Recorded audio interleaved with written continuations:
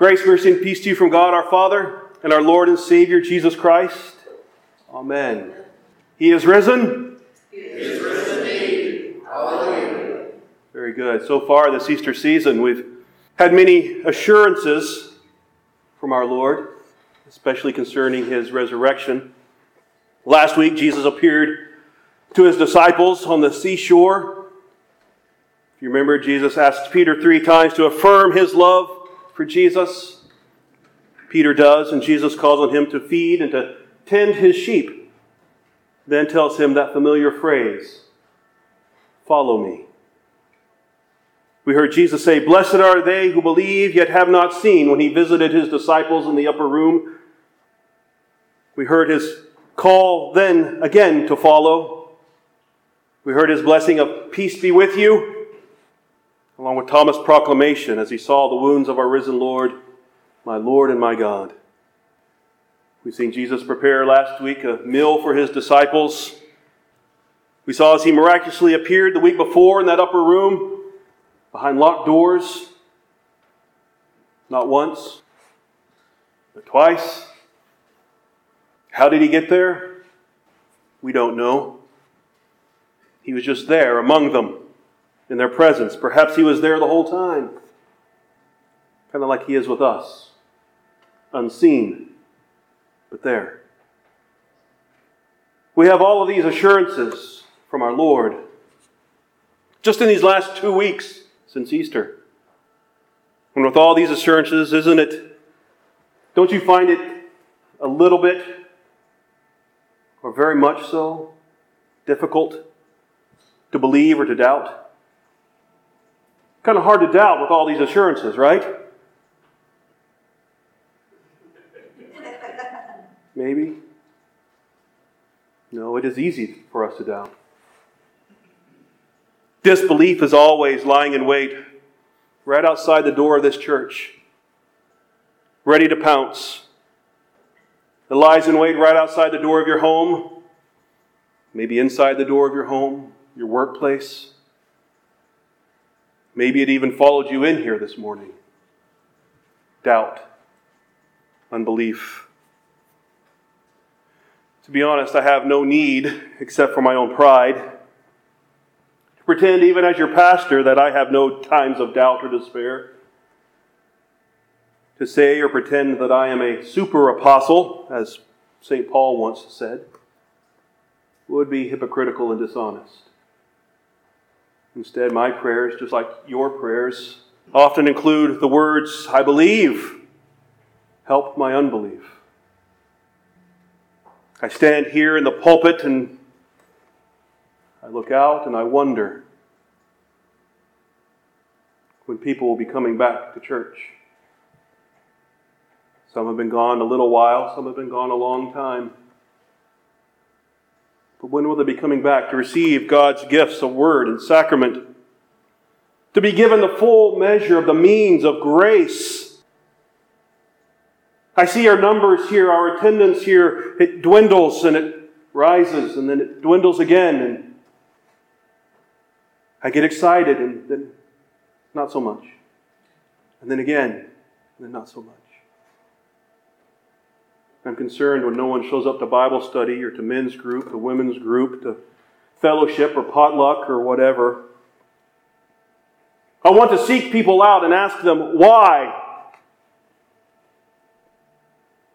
But I also don't want to be that harping pastor that runs people off because he's all up in their business.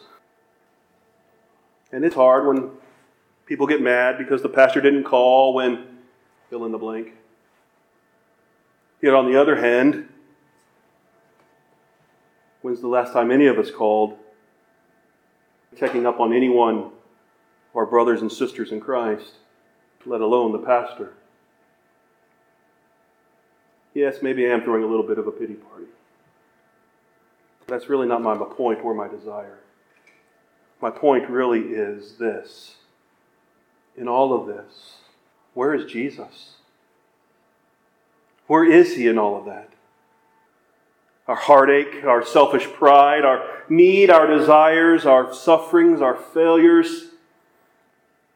My fellow doubters, take a little comfort from this. We are not alone.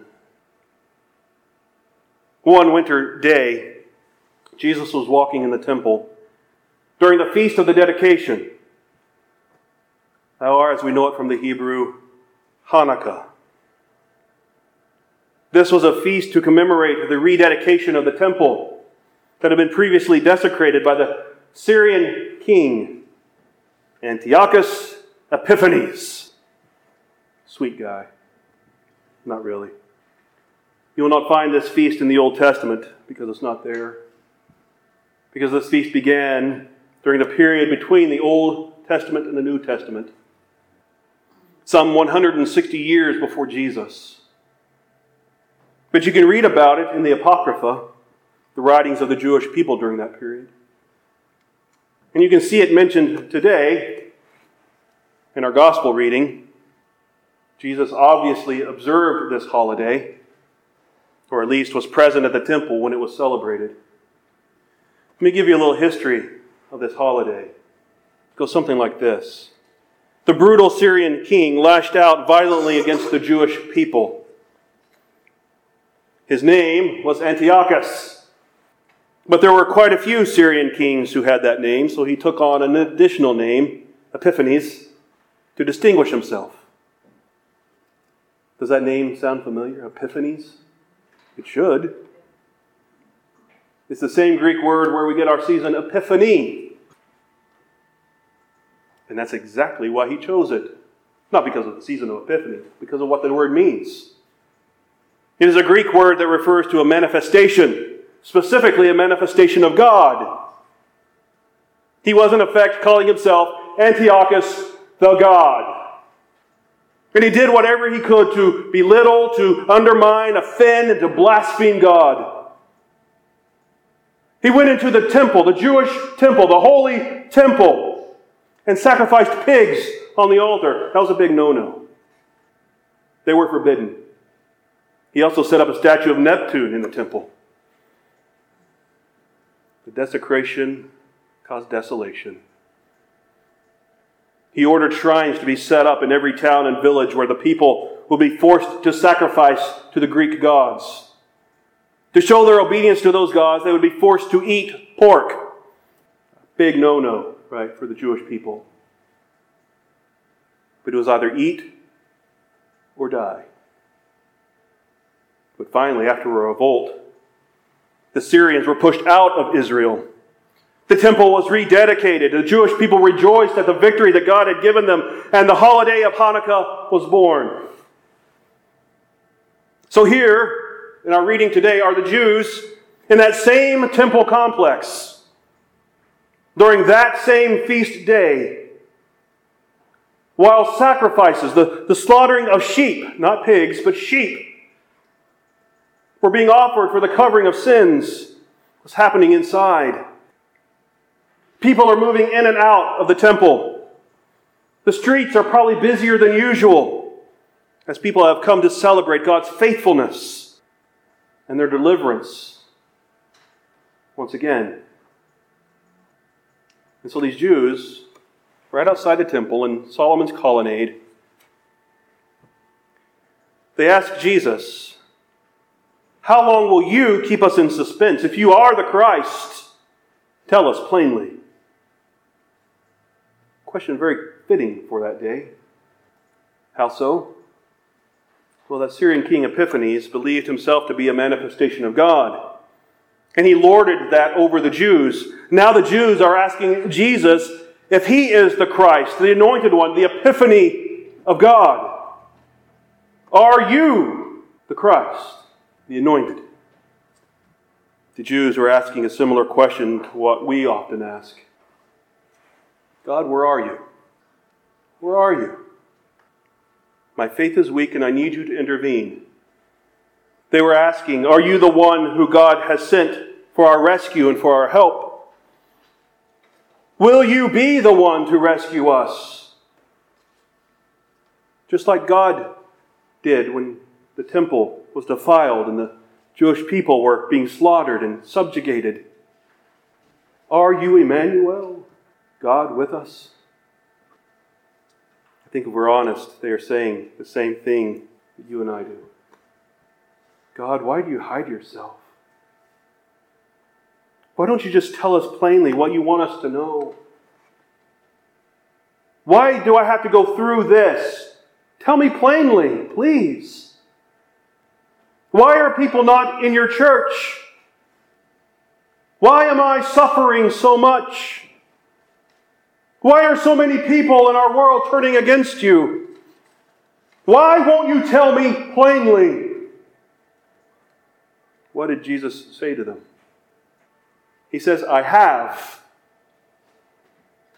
I told you, but you won't believe. Look at the things I do in my Father's name. They should prove to you who I am.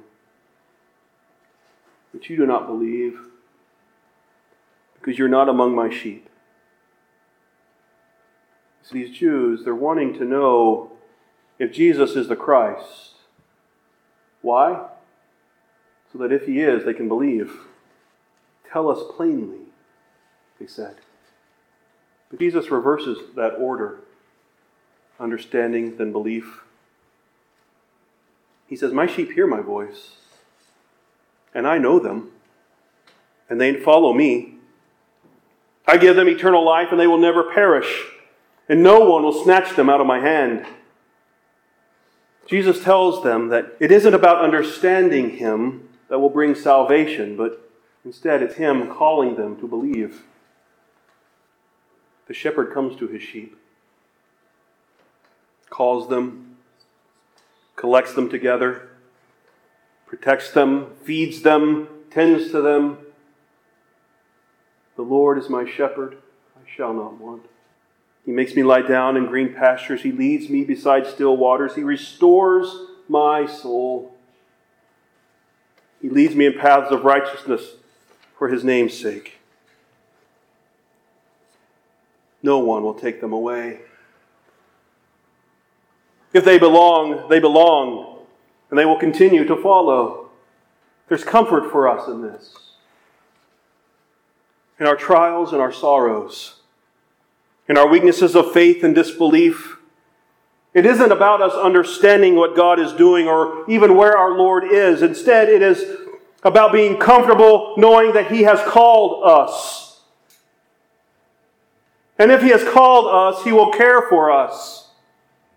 I know my sheep, and my sheep know me. When sickness comes, God is still God. When temptation overwhelms us, Jesus is still Lord. When the church is empty, God our Father is still greater than all. Even though I walk through the valley of the shadow of death, I will fear no evil. For you are with me. Your rod and your staff, they comfort me. He calls, and those who belong to him hear him, and they follow. That's what Jesus told Peter last week. After Peter affirmed his love for Jesus, the very last words of our reading last week, you remember? Jesus said to him, follow me. Follow me.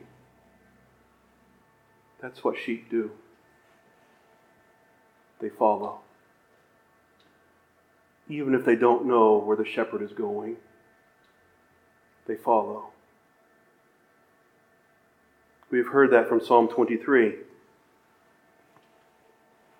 But we hear it again this morning from Revelation. For the Lamb in the midst of the throne will be their shepherd, and he will guide them to springs of living water, and God will wipe away every tear from their eyes. Maybe we do know where the shepherd is going. I go to prepare a place for you. Beloved, God has called you. Why else would you come to his house to receive the gifts that he gives to his flock? Why else are you here? Do you have doubts? And this is where you should be. Do you have trouble and worries? Then this is where you should be. Do you have hurts and fears? This is where you should be. because it is here that the real epiphany happens every Sunday. As God calls His people and gives to them His word of forgiveness, life, and salvation. He leads them beside still waters of baptism and spreads before them a feast in the presence of their enemies. He feeds to you the one thing that has truly taken away your sins. Not a sacrifice of pigs that only brings more guilt and shame, or a sacrifice of sheep that only atone for sins that have already been committed, but the sacrifice of His only begotten Son, the Lamb of God, who takes away the sins of the world, that whosoever believes in Him will not perish, but will have eternal life. This is what Christ promises to you today. My sheep hear my voice, and I know them, and they follow me. I give them eternal life, and they will never perish, and no one will snatch them out of my hand. Friends, faith isn't easy. If someone tells you it's easy, they lied to you. Faith is hard. If it was easy, the whole world would believe. The whole world would be saved. But it isn't. Yet we have to take our God at His word. We have to trust that He is who He says He is, and He will do what He says He will do. But we can always look back at what He has done for us. The Jews do this with the Passover and with Hanukkah. We do it with Christmas and with Easter, which are greater than any of the Jewish feasts, because eternal salvation comes with them. But we also do it every Sunday, where our God comes to us through word and sacrament. And if you're not here, you're missing it. Even if you're watching online, or you're out fishing in a boat, you're missing it.